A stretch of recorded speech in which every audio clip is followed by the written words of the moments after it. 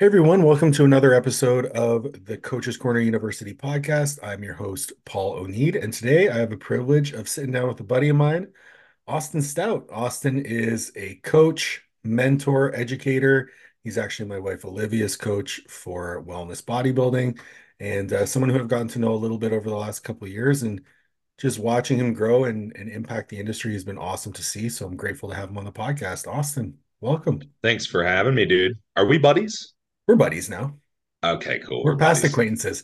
Sure. I don't have your phone number though, so we're not at that stage yet. So I've heard so no one few, has. Yeah. so few people have my phone number. Well, and you know what? Given the schedule that you keep, I can see why. But you got to set Sure. those boundaries. Yeah, you have to. And you actually mentioned this in the post the other day, which was a very pertinent point in that organizing your communication is Yeah. very important for people, for coaches. So, Yeah. you know, You're way ahead of me there. yeah, I've already been Everyone has my doing phone. that. Oh. Yeah, but no, I mean, I my clients know to communicate with me through WhatsApp, and they don't text me, and they know that actually email is probably faster to get a hold of me. So, Fair I enough. mean, we're at our computers all day, so my email's Yep, always open. for sure. I understand. I wanted to start this conversation off. I mentioned it before we hopped on, and there's really like we could go into X's and O's, which I know you can talk about all day, but what I want to know. You have become the guy in the functional health space, especially when it comes to bodybuilding. But you've gotten there through a relatively unconventional path. And I wonder if you could speak a little bit to how you got to where you are today, being a coach, being a mentor, being an educator, and what that pathway was. Yeah, so I think the first thing is to like add some context points because for one, I've been coaching a long time. So, Yes. you know, I've noticed I've been around long enough now, and granted, there's people that have been around longer than me, but I'm a veteran, Yep. if you will. So I think it's very important to point out that there's a lot of coaches here in the space now that didn't know about me 10 years ago or 12 years ago or longer. And there's also a lot of coaches that were around, or well, not a lot. There were some coaches around when I started that are no longer here anymore. So Yes. like the amount of people that have actually known me from start to finish are very, very few. Hmm. So there's a lot of things, and we have such a short attention spans and remember so few things about people that a lot of people don't know. Like, all right, all this stuff really led up to now, That right? overnight sensation happened 10 years in the making. Yeah, or they'll say you've really, you're really focusing on such and such topic or this and that. I'm like, dude, I've been doing that for Yeah. the last decade. Yeah. But with that being said, yeah, I started really diving into the coaching space really early.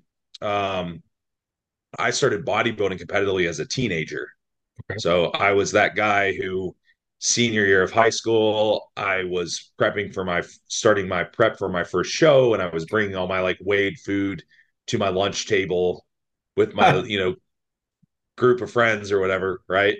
Um, and I got into the personal training space one on one right after graduating when I was going to college. Um, and there was kind of this gap in this need for nutrition and things, and I was seeing this. And at the time, this was 2009, and I believe Instagram was like 2010 ish. So there was no IG. Yeah. I did have a Facebook account, I think, and I was on the forums, Yeah. right? Yeah. So Yep. we're dating it. Um, and I kind of started organically, just in the sense that these people were like, "Hey, I know that you bodybuild, and I would like for you to help me with my nutrition because you're already personal training me." I'm like, okay, fair enough. Didn't think anything of it. Didn't really charge anything for it at first. It's like I can retain my clients better Yep. as a broke 18 and 19-year-old kid if I just help them more. Yep. And so I did. And that kind of led into people wanting to pay me. And then that kind of led into people basically wanting that service separately from in-person training. I'm like, okay, this is the online space. I've seen some people do this on the internet. Like I know there's a few people that are doing it at the time, and I didn't really I didn't really realize that that was going to be a viable career path at that time, if I'm being completely honest. No, So I I'd don't think anyone actually did back then. no, 100%. And it's funny because about a week or two ago, we were cleaning some stuff out in the house, and I found this booklet from when I graduated high school. And it talked about the things that I wanted to do. You know, I want to go to college for blah, blah, blah. And I listed in there nutrition science and nutrition, basically like nutrition dietetics and all this stuff. Yeah.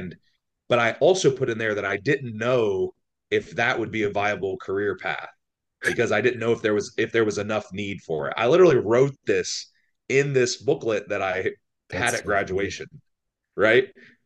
And I didn't even know that because I actually just found this the other day. Yeah, yeah. But it's funny that I did. So, um, from there it was really a pretty organic process in the sense that I did connect with some other people that were doing it at the time. And the only thing that I knew as far as business and as far as attracting clients was just providing value of some kind. I knew that I need to provide value. And if I provide value, people will want to work with me. And I have some business owners in my family. My dad owns a business. My grandfather owned a business. I had these other things. I knew like customer service, taking care of people, yada, yada, yada. And I just started posting. Okay. So I was helping the clients that I had, and there was some word of mouth, like locally within the gym community. Hey, Austin can help you with your nutrition, so on and so forth. So I Yeah. was kind of doing that. I probably was floating like a 10 client, maybe like a 10 client roster at the time, five, maybe five up once in a while. I'd be up a little bit. Right. Yeah. And I was still personal training at the gym. So those were my two like sources of income. And about 2012, that was around 2009 started. Around 2012, I took the full time leap into coaching. I was 12 or 13. It was around there. Hmm. And I worked with another team at the time. So there was like a group of us. There's about three of us on the team. And so this was like cutting edge at the time, right? Are any of them still coaching?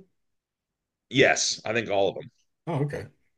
They're people that you would know. Oh, really? Um, Are you comfortable yeah. So saying their names? the very first the very first team that I started on, actually Canadian guys, Jason Tremblay. I think he's a Canadian guy. He's like a strength coach. I don't know if he's still around. They do the strength guys, mostly powerlifting programming. Okay. Um, Matt Wait, Jansen, the TSG? yeah, Oh, TSG yeah, I is know with them. them. Yeah, Yeah, yeah. it was Matt Jansen. Are you Yeah, we serious? were on the same team. It's dead serious. People don't know this stuff. People don't know this stuff. Dude, cutting Um, edge. uh, Nick Tong, who's Okay. still around. So Okay. actually we splintered off. Like what happened is we were there for a little bit. We splintered off into something called oh wow, it's blanking me. Innovate Innovate Elite Performance. We splintered off. Okay. So when we splintered off, we had a team involving those guys and a couple more people. And then there was some bad like business stuff that happened there. And so eventually that splintered. And around 2014, that was all of those things were really just dissolved and we were all fully like, on our own. On your own. And we were really all on our own anyhow. It's just we were kind of operating under this umbrella, right? Um, but by that time I was definitely, I was full on coaching. I really hadn't been doing any personal training in the gym since about 2011 or 12. Hmm. So that was really my only source of income. Um, broke, pretty broke back when apartments cost like $500 a month, $600 a month, right? I Oh, had a roommate. the good old days. Yeah, I had a roommate at the time who was a bodybuilder. So he was one of the first people that I ever prepped was actually my roommate. Okay. And I prepped him and he won, he ended up winning this local show. And then I prepped him for like Masters Nationals. He had missed his pro card by, he got like second at Masters Nationals a couple years later. He's like one of my OG guys. Um, and kind of branched out, prepping more people, so on and so forth. Around this time, I'm having a lot of my own functional health issues. Yeah. Okay. So I competed in 2009, 2010, 2011, 2012. You see where that's going. Yeah. Right. Hormones are tanked. I'm trying to like build this business. I'm still in school, mind you. I'm still going, I have a full time course load and a business and, all this stuff. And I was 2012, I was in a really bad spot, dude. I was full, my depression I'd struggled with for a really long period of time was really just like at its peak to the point where, I didn't know how I was going to get up and down my stairs. I'm just like, I can't will myself to walk right now, Yeah. you know? So I basically would go to the gym, which my apartment was right behind the gym. So I would walk around, I would go to the gym, train, come back, do online stuff, do my school stuff, go to the grocery store that was across the street. And I didn't go anywhere else for about a year. I didn't see family. I didn't see friends. I didn't do anything. Sounds like a And lot of people I know, but okay. it was dark. It was a really dark period of time. Now I'm having all these functional health issues, gastrointestinal issues. My hormones are obviously tanked, yada yada. I did a show summer of 2012, and I'm like, I'm going to get blood work done. I knew what blood work was. I've been doing some blood work with people. I'd had it done a couple years ago, but I hadn't had any done recently. Got it done. Testosterone levels are obviously like they were like Right. 150 nanograms, at 21 years old. Oof. So like nothing, right? Yeah. Like, okay, well, I know I just competed. All those things are impacting my levels, of course. So I'll give it some time. Never came up. I mean, I couldn't, I'm like training less, eating more, getting fatter, doing all this stuff. So eventually someone referred me to Dr. Eric Serrano here in Columbus. So I go to Eric, I go to Take. my family doctor. He won't touch it. He's like, you're taking steroids, whatever. I'm like, well, no, I'm not. I'm like 150 pounds. And I literally just did these natural bodybuilding shows. I clearly just passed drug tests, all this Right. stuff. But whatever. So I get a referral. I go to Eric. He starts helping me. And that kind of pushed me another step forward into more explorative testing. um, that's when I started getting into like learning a lot more about thyroid and sex hormones and things like that. And of course, and you know how it is, when you learn something new, all of a sudden you start seeing it everywhere around you, I'm literally going right? through it right now. Yes. Right.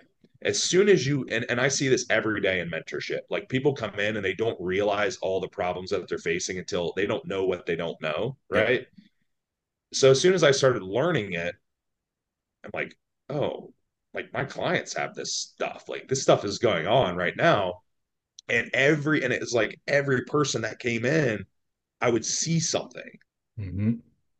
And so I understood it enough to help, but then, certain things I couldn't figure out. So I'm like, all right, well, there's more. I've got to learn more. I need to figure this out. Um, all the while I'm getting my hormones fixed. I didn't compete again until 2014. I took like a year, like a year or so off there in between, come back, have more issues. I graduated school, but my business is going up and I'm like really cranking right Yep. now. Now I go back to Eric again. Eric's like, I want you to take this test. It's called a Dutch test and it's brand new. It's like the reps had just come in and given the little pamphlet, right? Okay. And I'm pretty sure this was the OG original Dutch test, like right when it come out. So I take this thing, like I don't have any cortisol, right? I'm like, I don't have any dopamine, like all these. So of course, like I can use this on my clients. I see all of these patterns and trends and things in my clientele. Right. So I start applying that testing to my clients and I start applying all those things to my clients. And then it really just kept escalating and escalating and escalating. I'm like, all right, I know how to use these GI map tests and I know how to use these Dutch tests and all this stuff. And keep in mind at the time, 2015, there really wasn't very many people using Dutch tests. And there was like almost nobody in the bodybuilding space using them that I'm No. aware of. No. They were in the functional space. Like there was the holistic, some holistic space, and there were some people dabbling with them, but I basically would be get like laughed out of these Facebook groups and shit because of some of the stuff that I was trying to talk about. So I eventually just kind of I eventually like stopped posting on the forums. I stopped posting in the groups. I'm like, I'm just going to dedicate everything to my own page. Right. And I'm going to dedicate all my time to just continuing to post this content on my pages. And if people don't like it, you know, oh well. It doesn't matter. It's there. Right. So I kept just putting it out, putting it out. And of course, over time, more people want to, seek my help to help, help with their labs and help with their GI maps and whatever it may be. And what I found was I got to a point where I knew enough. I knew enough to help almost everyone, but I also knew enough to drive myself kind of crazy because I'm like, there's a lot going on in this space with other with these other coaches that's really kind of like pissing me off right now. Hmm. you know, I'm seeing it's irritating to me because I just ended up being the cleanup guy. I was just the cleanup guy. And it was irritating because I really wasn't getting the notoriety that I felt I deserved for the skill set that I had that at the time not many other people were doing it. Right. Right. And I was frustrated. I was really frustrated at the time. And I'm like, you know what? I'm doing fine. I'm making a good amount of money for a 25, 26-year old guy. So really I shouldn't be upset about that, but I still felt like I was like kind of getting pushed under the rug a little bit, For sure. Yeah. Yeah. And so I eventually had some people start asking me about helping them with their own coaching. And this was around 2017. And I thought that's when it clicked to me. I was like, okay, people do value what I have to say. It's Right. just that it's new, and anything that's new is going to be criticized until it's not new anymore, right?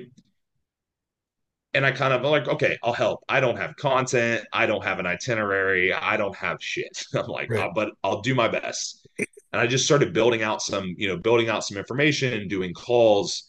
I was charging the exact same money that I was charging for my coaching. I'm like, I'm just going to charge you a monthly fee. I don't really know what to charge. I don't really know anyone that's doing this. Same thing I did when I started, for sure. Right. So like I got to the point where I had about 5 or 10 people.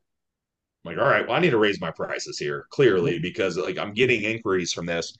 And keep in mind, I had not advertised my mentorship at all, zero at Right. that time.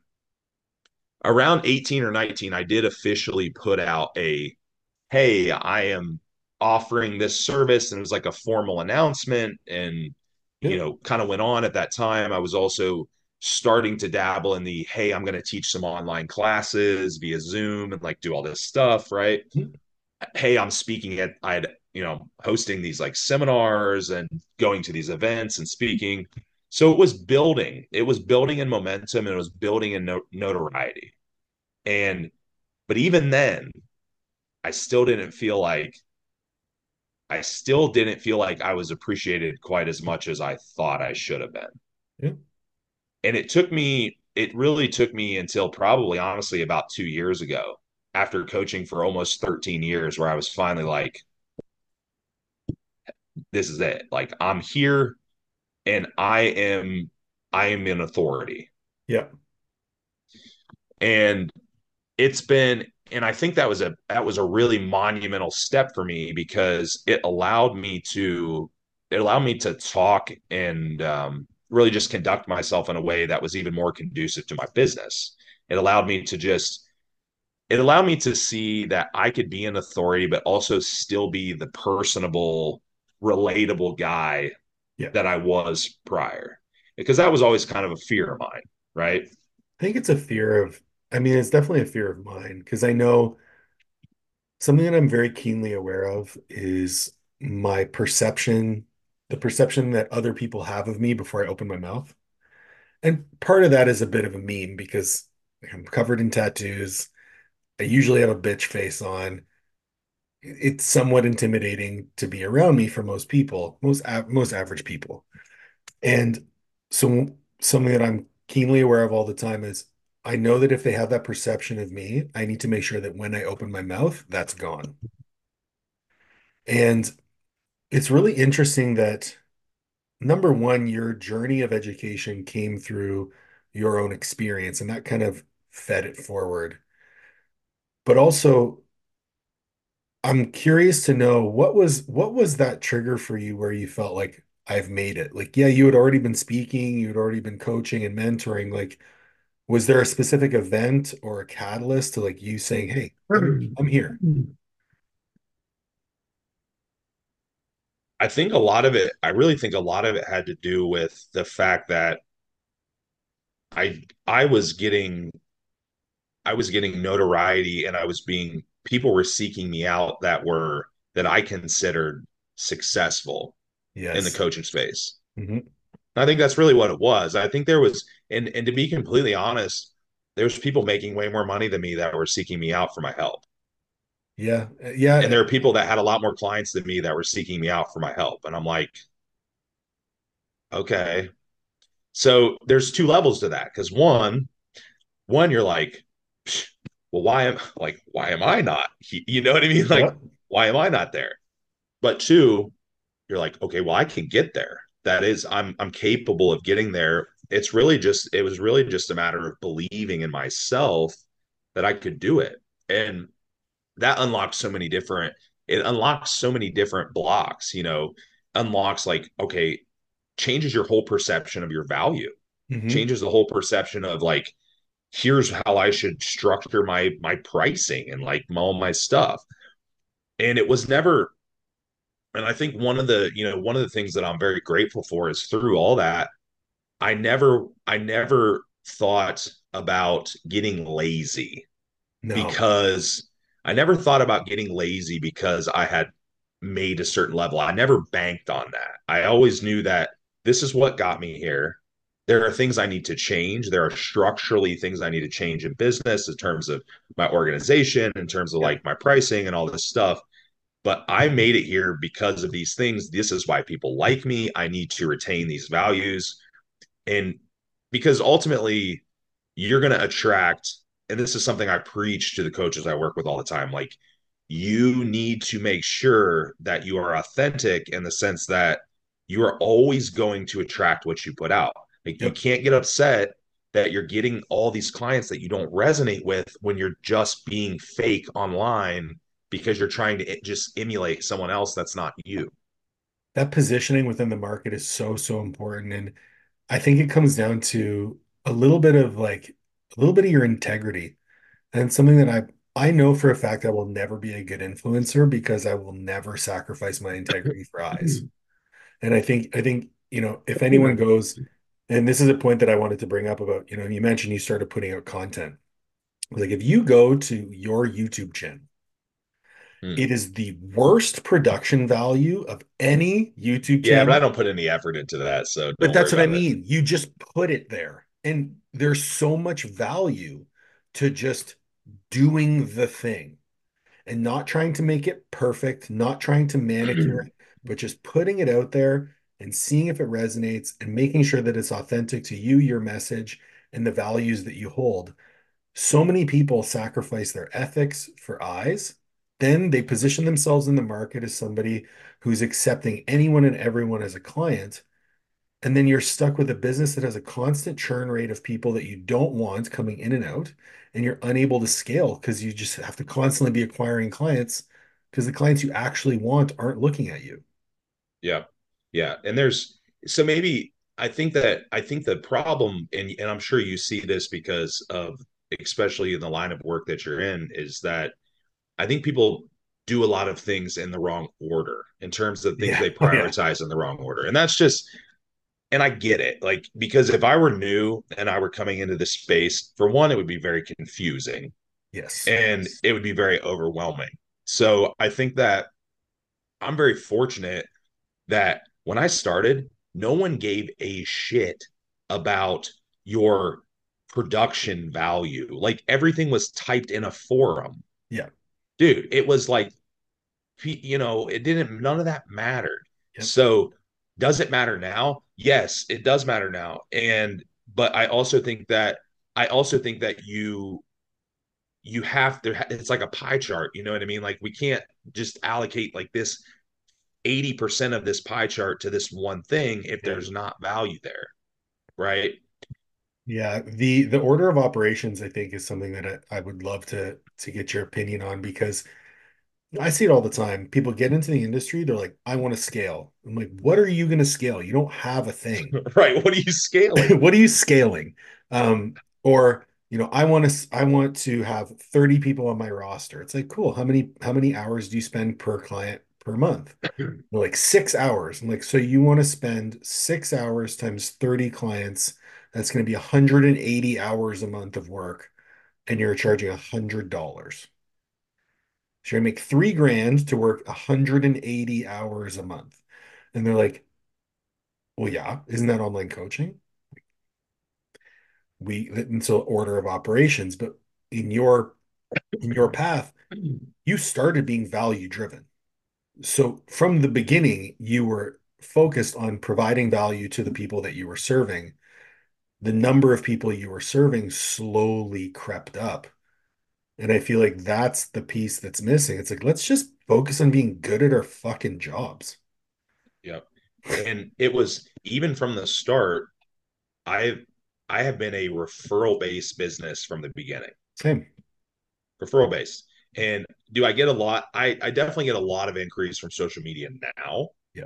but I'm still a referral based business. I'm still referral based. And when I say referral based, it's not like my client that follows me actively refers her other social media friend. I get referred people that have never heard of me that are like way out here. Like that's what I envision referral based business, right? Yeah. It's I'm really pulling from it's like I'm really pulling from all over. I think a really big win for me this year. I had posted about this recently was I do a lot of consultations now. So I do a lot of consultations on, lab work and GI maps and like sorting through issues, a lot of one-off stuff too, Yep. right? And I had went at the end of the year, I'm like, just for fun, I went back and I looked and I had done consultations in like 13 or 15 countries or something like that. That's very And cool. two of them I had translators for. Oh shit. They did not speak. One of them was for this guy's dad. He had to translate for his father. The other one, the other one was he literally had like Google. He could speak a little English, but he had Google Translate up, and I had to speak like really slowly during it and like you know articulate myself, and he had to translating everything on the screen, Holy and shit. where I'm like having to figure out like what manufacturers can they order supplements from and like do all this stuff.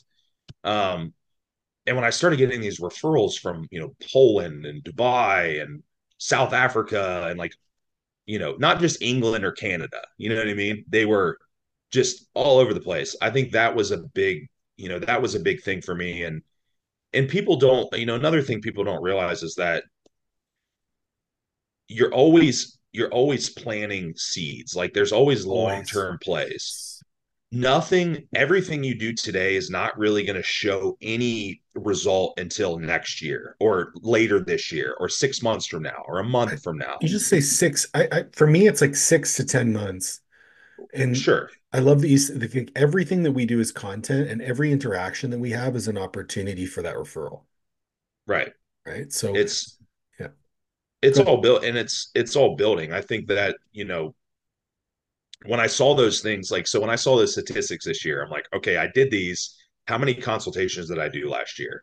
All right, I made more on consults this year. I did more of them, but my actual thought process was there are people talking about me all over the place in all of these different countries. Mm. That has to result in something, Yeah. right? Not right now, but definitely 2024 should look different than 2023. You went over to Europe and did an in-person seminar this past year, didn't you? Yeah, flew into Amsterdam. So it's like close to Amsterdam. Yeah. That's very cool. Yeah, it was Yeah. fun. I mean, the concept that so for me, the referral based business is the key because if you're getting referrals, it means that you're actually helping people. It Yeah, means that you're actually making an impact on them. And if you're not getting referrals, you need to really, that's like the number one thing that you need to look in the mirror. It's like you're the reason. And and referrals should come by people being so stoked about your product that they feel in like they feel that they must tell everybody else. right. Yeah, you gotta ask for them periodically. Be like, hey guys, just let you know I do accept referrals. I think it'd be great. Sure. But in general, that it's just a matter of fact. It just should be happening. Yeah. And I talked to I did a consultation with a coach the other day about it was just like a one-off thing, brand new coach. And Mhm. they essentially just wanted to pick my brain for an hour. I'm like, okay, let's talk. I want to know everything about you and what your intentions are, your demographic, all this stuff. And they had this marketing experience and stuff. And I'm like, you know what? These things are great. I can see how this will serve you, XYZ. We kind of talked about that. But you know, also I'm like, all right, you're funneling people into a business that is not operational, really, is what you're Yeah. doing. You know what I mean? I'm Yeah. like, e, this is gonna be this is gonna look real nice for about 6 months. You know Yeah. what I mean? And then there's going to be some horrendous turnover, and you are going to absolutely hate your life with the amount of work that you're going to have to put into onboarding every one of these new clients over and over again Yeah. with just like constant turnover. You know, Yeah. It's honestly, that's part of the reason why one of the biggest wins that I get from working with clients, especially on the business side of things, is like just having those light bulbs go off and remind them. And I'll know immediately, especially when I do those discovery calls, like just like, hey, like, are you interested in mentorship? Cool, I'll hop on a call with you. Is like, I know for a fact in 6 months if you're going to be still coaching or not. I can tell right away. yeah. Um, I would love to hear your thoughts on how you've seen kind of the industry shift in terms of the narrative around bodybuilding, because I think the functional space and the bodybuilding space used to be mutually exclusive, and now you cannot talk about one without the other. Yeah, I've had an interesting position because there are a lot of people in the functional space that don't really deal with bodybuilders too much, or they deal with people that used to be bodybuilders. Right. And I'm bridging that gap where I'm dealing with a lot of active competitors that also have functional health needs, because all active competitors have functional health needs. So let's just clear the air on that right Yeah. now, you know, because we all are tipping the scales on one side or the other for long periods of time. So like it's just inevitable. Um, but like you said, they were very much kind of looked at in isolation prior, and now they're starting to come together. And so it's difficult because there's when you are a functional health coach or you're coaching that type of things, there's a lot of different, you know, personality types that you're dealing with. And there's issues within lifestyle clients and there's issues within the bodybuilding population that overlap and are also at the same time extremely different because physiologically, these things function the same way. So, for example, if you have Mrs. Smith, who has a history of doing all these fad diets and eating 500 calories and then falling off the wagon and binging, she still has a pretty harsh dieting history, right? In all fairness. But if you have, client Mrs. Smith, who's a figure competitor, who's prepped and not taken long enough breaks and prepped and not, on paper it's not a whole lot different, and except for the figure competitors probably been leaner, maybe use performance enhancing drugs, Right. things like that. But where the huge difference lies is in personality. So on one side, lifestyle client, you're having difficulty with buy-in because it's requiring lifestyle changes. You're breaking a lot of those old habits in terms of realizing, sustainability and, you know, uh, they prioritize things differently as well. I used this example on a call yesterday with a client. Said if I had to make a doctor's appointment and I train at 4 p.m. every day, I'm like, well, I train at 4 p.m. I'm gonna have to figure out another time to make a doctor's appointment because I Right. train. The lifestyle clients like I made a doctor's appointment at 4 p.m. Now I have to figure out when I'm gonna train. Right. So like Yes. Yeah, yeah. we are building right. You see what I'm saying? Like we are building our routine and our lifestyle around fitness and our health, which we prioritize. Right.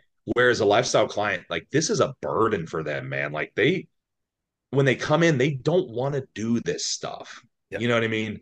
Like there's a level of resistance there because like it's just not comfortable for them, and they prioritize it differently, and they may never prioritize it the same. So I think that a lot of people that are bodybuilders that are functional health coaches, they struggle with that because they're like, well, why are you not like me?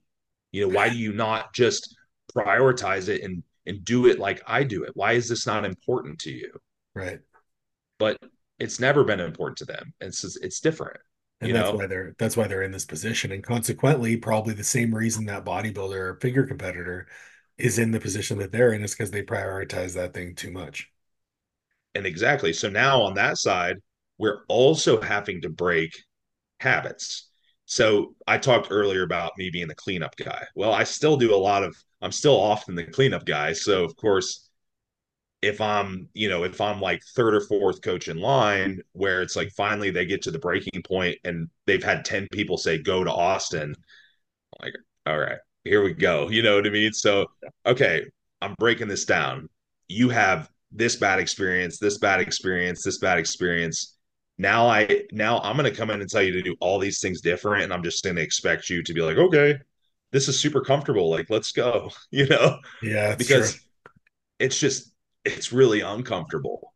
So, it's difficult. It's difficult on both sides to get buy-in. It's interesting. I'm drawing a parallel now in the training space where, I've been working with my coach Daniel Martina for over a year now. And one of the things that we speak about often and kind of troubleshoot is, you know, powerlifters, strength athletes, bodybuilders have a lot of the same injuries that normal people have, you know, knee pain, back pain, whatever. But the same tools that you would use on a normal person don't work on a big person, whether it be because of their resting neural tone, whether it be just because of the sheer amount of muscle mass that they have, or their anthropometrics, or whatever it might be, or just their ability to output force. I'm wondering how, is there a parallel to be drawn in the functional space where like there are things that you can do with Gen Pop people that you just can't do with strength athletes? Well, I mean, the biggest difference is that chances are the athlete is going to want to go back and do the thing that hurt them in the first place. Oh, that's true. Yeah. So now we have to treat those situations as, all right, we fix it. What does our maintenance look like? And how do we do our best to prevent it? Or I really hope you stay with me on the next time that you prep so we can at least have a more successful post show period and do things differently because chances are they're going to want to do it again. And Yeah. we just need to do it better. And we need to make sure that we have a better plan in place, recovery plan in place afterwards. Because it doesn't matter if you are prepping for a show, there's going to be some level of negative adaptation, regardless of Oh, for what sure. position you can go into it in the perfect position. And inevitably, you're going to be kind of screwed up at the end.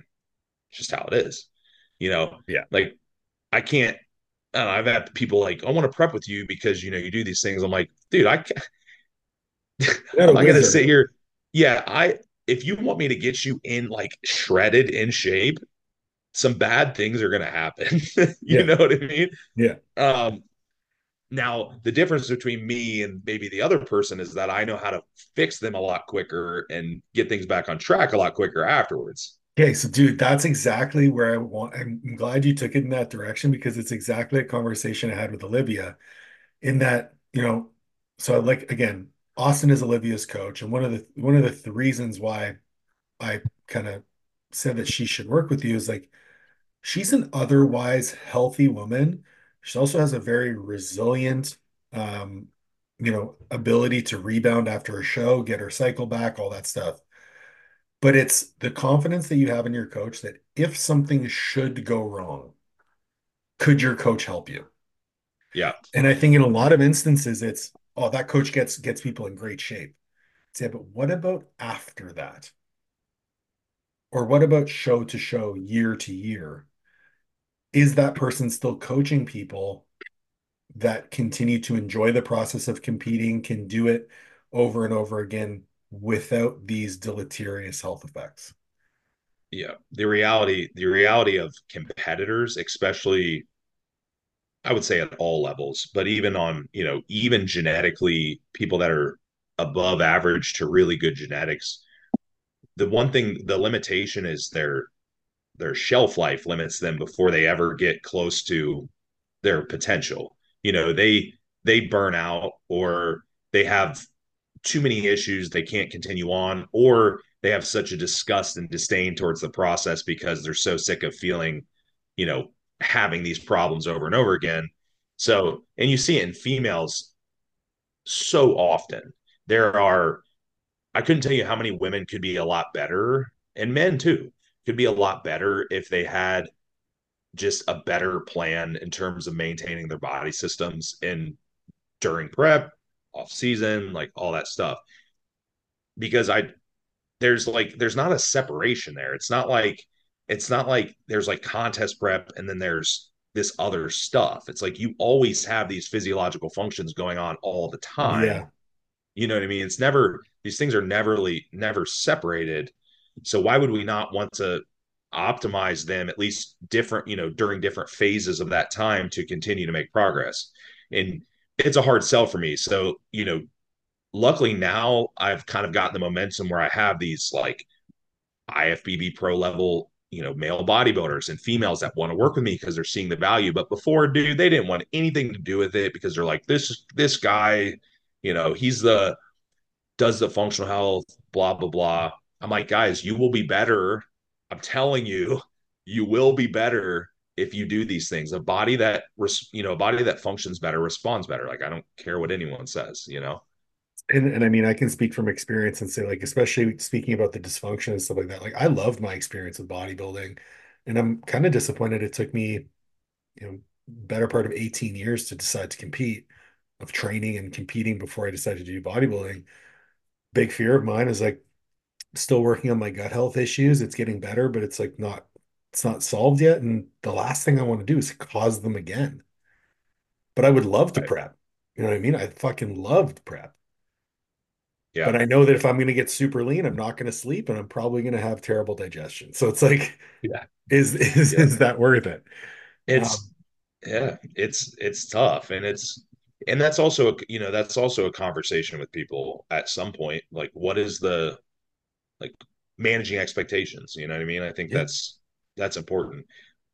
And that's a whole nother separate conversation of I can't even tell you how many people probably didn't work with me because I was honest with them and just told them the truth.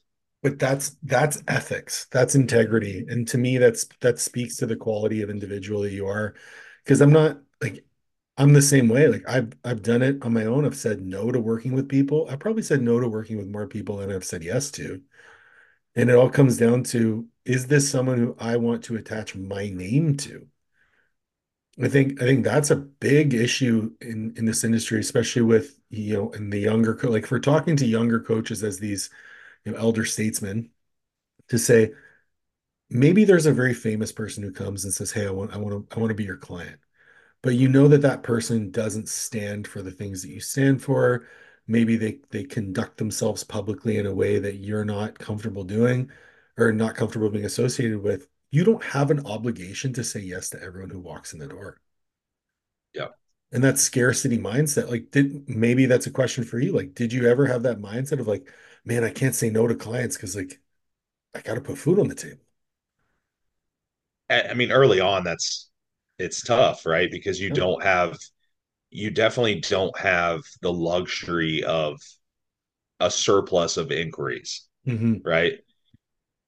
So I think the question becomes, if you're going to say no to people, like On what grounds? Like what would, if you're early on and you need the money, what would be what would be so negative that you would have to say no to it? And to your point, there were people early on where I did not feel, I knew that they would be a difficult client, but I felt that they wouldn't tarnish my reputation necessarily. Yeah. Because being a difficult client doesn't necessarily mean it goes against anything ethically with me, Right.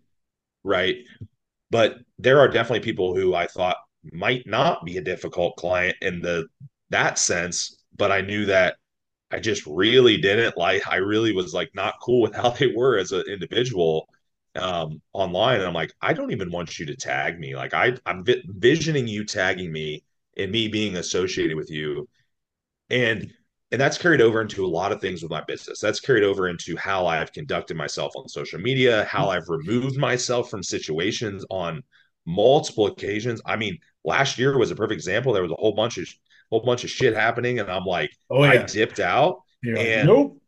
I'm like, you know what? And there's probably I probably short term, I probably left some dollars on the table and some clients on the table, but long term, the only thing I did long term was continue to solidify that reputation that I built, because reputation never leaves you.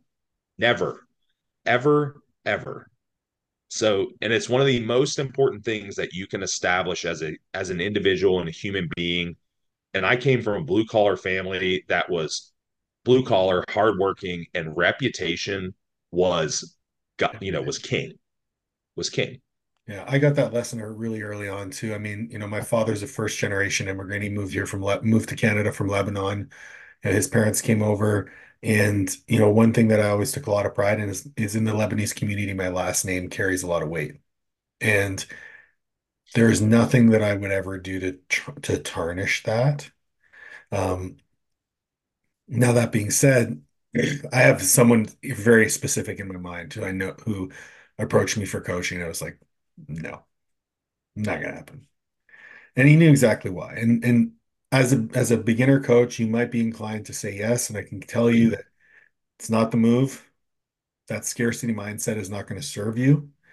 And I think the next, within that scarcity growth mindset, does it ever cross your mind? And I know what the answer is going to be, but I'm going to ask the question anyway. Does it ever cross your mind that as you go through this mentorship and continue to educate coaches, and I mean, ultimately, when we educate other people, the goal is that they exceed us, right? It's like move beyond me with this information, be better than me.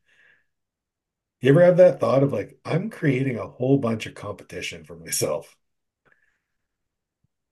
Yeah, I've definitely thought about it, and it's happened. I mean, I've seen it happen, but I think that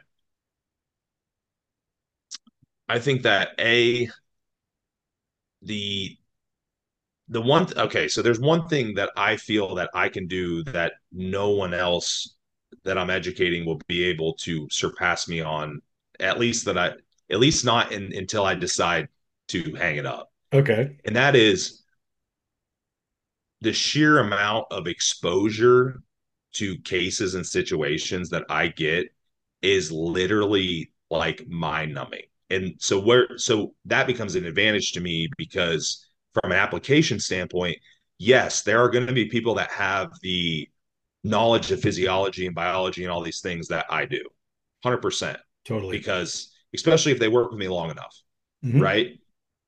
But I'm seeing all of their clients, all of my clients, all of 30 other people's clients, all of these consultations, like just the just the sheer amount of like wisdom that you are digesting from these things is that's hard to surpass, I believe, at a point. I think so too. And I mean, you mentioned it in the I forget what part of our conversation, but you alluded to it in that you got really fed up with what was going on in the industry, so you just decided to start being better. Yeah. And in that quest, it's like, okay, the the solution to a bad idea is a better idea. So I'm just going to put good out into the world, and I'm going to Mm-hmm. keep bringing up these other coaches so that the industry can be directed in a way that I am happy with and proud of, so that when I do step away, I'm leaving it in a better place than I found it. And that to me, that's my mindset about it is like the more people that I educate to be better coaches, the more people that they will bring into the industry and the more the industry will come up. So Yeah. rising tide raises all boats type of idea. Yeah. And it only helps me too, because the Yeah, more the more people, the more people that the more clients and consumers that are going to be attracted to that type of coaching only helps me at the end of the day. It's exactly. we have because the thing is we have coaches that are becoming educated and better, but we have a consumer problem just as much as we have a coaching problem. I mean, consumers are so confused. I mean, I think that's our biggest consumers, problem. yeah, I mean, I would totally agree with you. I think that our biggest problem is confusion of the consumer, and it's at no fault of their own. It's not their fault It's our necessarily. fault. Yes. That's actually a post that I have scheduled for a couple of days from now that'll drop about just about, you know, this idea of like functional health. Are we seeing more functional health issues than we had before? And then the answer is no. The answer is that our awareness has risen, and therefore our, realization of these issues has risen. But also we have a lot of people that are convincing people that they're sick and that there's all these things wrong with them, and confusing people. And because it's and I don't and you know what, like I don't think it's all intentional. I think there are probably a lot of people that do use it as a marketing thing to take advantage of people. I think it Yeah, probably happens, yeah. but I don't think that's everyone. I don't see that bad in every, you know what I mean? Like I don't see that evil in everyone, Mhm. but I do definitely think that the one thing we're really missing on so far is not education. It's on our message is not quite conveyed correctly yet. Yeah, it's funny because I hopped on a podcast with Jeff Black earlier today, and he said, for 30 days he made a point to speak to some random person about what he did. And that's actually homework that I give some of my mentees. Like, hey, whenever the barista at Starbucks asks you how your day is, be really excited about your job and tell them what you do. And so he went and did that to random people. And he's like, not a single person could tell me what functional health was. Right. Not a single person had any realistic idea what an online coach was. And not a single person actually knew unequivocally what a personal trainer's job scope was. Right. I'm like, that's a fucking problem. Right. And we continue to muddy the waters with these black and white statements, these, good, bad, green check mark, red X. And, I know that you and I resonate on the fact that there is no good and bad. There's just application and context. But that's not sexy and that doesn't sell. And again, that's why I am not going to be a great influencer because I refuse to pull that lever. Yeah. And that's a different, that's a decision you have to make. I get asked, can I actually be successful, build a good business, support my family, make a good income without acting like that? Yes. And the answer is absolutely yes, but the reality is that it's going to take longer, and Yep. there's going to be a lot of instances where you're going to be very tempted. There's going to be a lot of instances where you're going to be very tempted to sway from those morals and those ethics. And unfortunately, I know I had people that I started out with that some are still around, and they did, and they swayed and they took a different path. You know what I mean? And I'm very keen on, like, I love watching people. I love observing. And like that's why, like, I bust your balls about your YouTube channel, but I've watched almost every single one of those videos. And the because the content is phenomenal. And it took you however many years to get to where you are right now. I guarantee you that you could have made more money early on had you taken that other path. But I guarantee you as well that you would not be in the position of authority that you are now because your reputation would be shit. 100%. And I know that. And that's what I had to reinforce that. There was a lot of internal battles within that process where I'm like, am I doing something? Like, what am I doing wrong? Should I be doing that? should is that how I'm supposed to act? Am I because I definitely had people along the way is like, yeah, you just need to market yourself that way. And I'm like, I don't know, man. That doesn't feel right to me. I'm trying I'm trying really hard to look at social media like a game. So you've probably noticed a little bit of a pivot in the type of content I've posted the last like week or two. Sure. And it's hilarious the amount of traction that these types of posts are getting. The challenge that I've made to myself is I'm not compromising my message or my ethics when I make these posts. There's still going to be context involved, and I'm going to do it morally. But I think the bridge between the two, between the polarizing figure and the one that has morals, ethics, context, whatever, is the ability to speak to the person that you want to speak to clearly Absolutely. identify that ideal client. And I look to people like, one of my mentees, her name is Meryl. She does a fantastic job. Olivia does a fantastic job. And just taking Olivia as an example, like, and this is for the coaches who are listening, every post that Liv makes is directed to the younger female who wants to train hard and be jacked. And she doesn't have to be polarizing when she does that because she knows exactly what that person's thinking and wants to know because she's thinking and wants to know those same things. Yep. So she just talks to herself. Yep. And what do you think half of the written posts I make are literally just me thinking out loud and they're the most popular one. They're Yep. the most popular posts. Problems within the industry, my frustrations, my thoughts, you know, something I talked about with someone because chances are there's thousands of other people that are thinking the same thing or have run into the same thing. And so I'm not trying to create a create a piece of content that is just that is just flashy. It's just that because yes, that will definitely give me some some views in a sense, but my ROI on that's not No, great. you know exactly. That's another thing. So again, young coaches listening, it's like, define your ROI. Define what it is that you actually are looking to get out of whatever it is that you're doing. So if you're acquiring a client, what's your ROI? Because I can tell you right now, I have clients who have spent over $20,000 in their lifetime with me. That's a great ROI. And it cost me $0 to acquire because I provide a great service. They love it. They stay with me. If your ROI on a client is you know that your retention rate's 6 months, then you're going to be pretty fucking buried into the ground with work trying to acquire clients. And so if your goal of acquiring clients on social media is to acquire clients that stay with you for a really long time and resonate with you, well, then you don't have to put out the volume of, you have to put out the volume of content you have to put out to get that type of client. So how much content should you be putting out? Enough. How are right. you going to know if it's enough? Try a lot, try a little, see what your acquisition rate is, and go with that. See who looks at who's looking at your stuff. Are they actually corresponding with you? Are they messaging you? It's not always as simple as a comment. Like, dude, people comment on my stuff and have never spent $1 with me. Yeah, Okay. exactly. But also if I put out something good, I may get if I put out a good post that really hits hard and I get two clients out of it, that's thousands of dollars on the Yeah, back end. You know what I mean?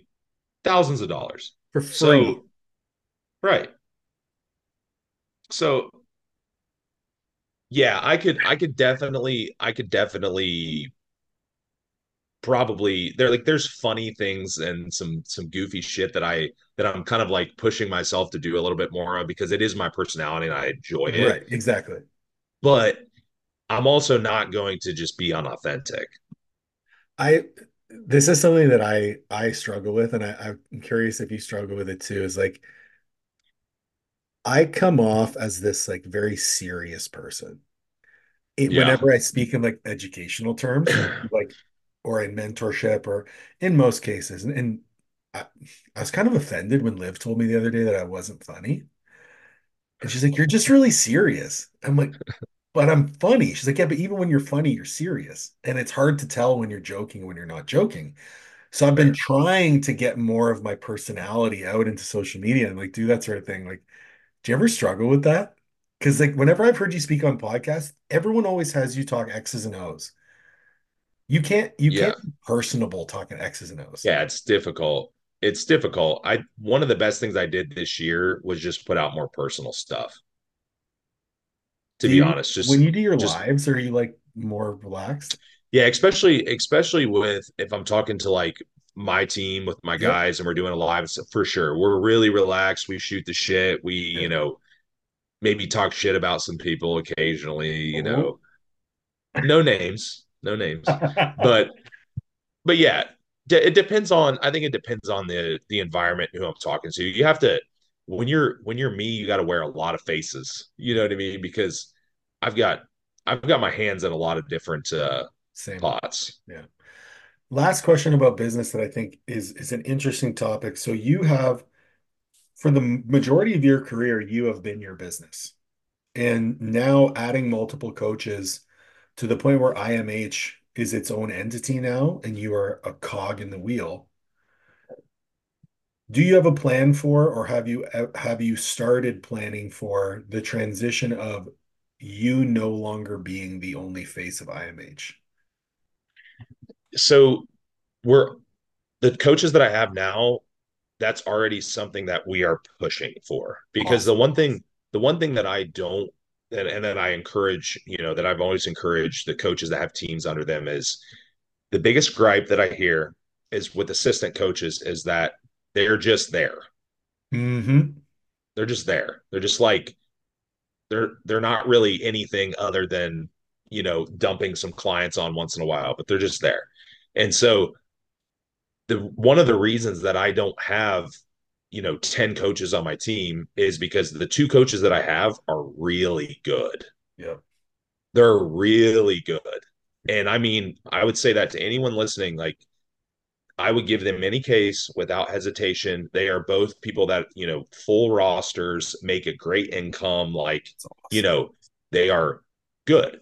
So I don't have, and that's not to say that I have anything against this, but I've just haven't hired people that were baseline Mm. that I was building up from the beginning. It's like I want to be able to go on, we're hosting a free workshop soon. I want those guys on there. I want them talking as much as I'm talking. I want them contributing. I bring in so I've had both of them in my group mentorships and let them, talk and chime in and stuff because they're good. Yeah. So we are all cumulatively awesome.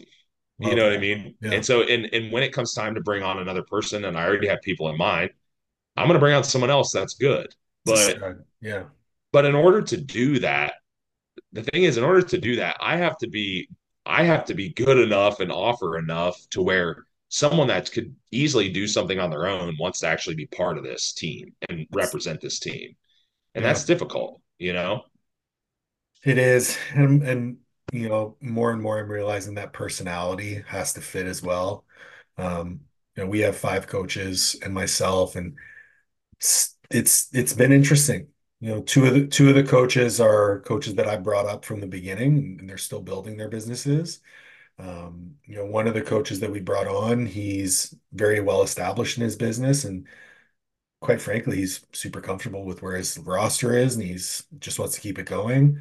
I've got Liv, who's just continuing to level up over and over again, and I have another coach who brought in a roster, but he was working part-time, and now he's transitioned to full-time. And each person has their different needs, their different assessments of what their contributions to the team are supposed to be. And then I'm over here with this set list of expectations and so being a manager of people is something that is challenging, but if you can curate the team in a way where you don't have to manage anyone and they're all just self-sufficient, like that's the GOAT move. Yeah, that's it. Because yeah, realistically, I could spread it. I could spread it out to 6 or 8 coaches. We could have, slightly smaller rosters for everyone and stuff. And that's definitely a business model that works, and there's nothing wrong with it, depending Yep. on what you're trying to do. Um, I never I've definitely have allocated out a lot more in the last 2 years than I've ever in my entire life. I'm just delegating, delegating, delegating, giving clients like I've been a lot more liberal with that, like giving people tasks, doing that stuff. But I'm never going to be in a place where I'm doing zero coaching because I don't want to. Same. and that's fine. Do I need to do I need to have 100 clients? No. Do I can I definitely choose if I want to do more mentorship or more coaching? For sure. But ultimately, I just want people that I trust and I don't have to worry about them. You know what I mean? Why are you selling your Corvette? I'm gonna get another car, of course. Dude, the thing's so cool. Yeah, I want to get a cooler one Okay, that's fair. though. Do you know which one yet? Yeah, the guy that actually built most of that car has another project he's working on that's kind of like my dream Corvette. So it's another Corvette. So um it was definitely Okay. a tough decision. That Corvette was sentimental to me because that was one of the things where I splurged and spent money and I really worked hard for that money, you know. Oh yeah. So, Um, but the new one will be sweet. well, I have no doubt. What's one album that you can listen to with no skips? Album. So since I was born in 1990, so I'm a 90s kid, early 2000s. So it's got to be like new metal, some kind of new metal. It's got to be Okay. like probably System of a Down, Toxicity, something like that. Yeah. Okay. Because Okay. I know every song. I can name that album from first to 14. I know every single song in order. How old are your training shoes? Um, the training, I'm gonna guess, let's see, 218. I don't know, 8 to 10 years. How many pairs of cat socks do you own? At least like half dozen, probably. I was gonna say 3 to 5, but it's definitely closer to 5 to 6. And the last question, who's one person that you would like me to interview on this podcast with the caveats you have to help me get them on the podcast? One person. One person. Do they need to be a coach, bodybuilding coach? Nope.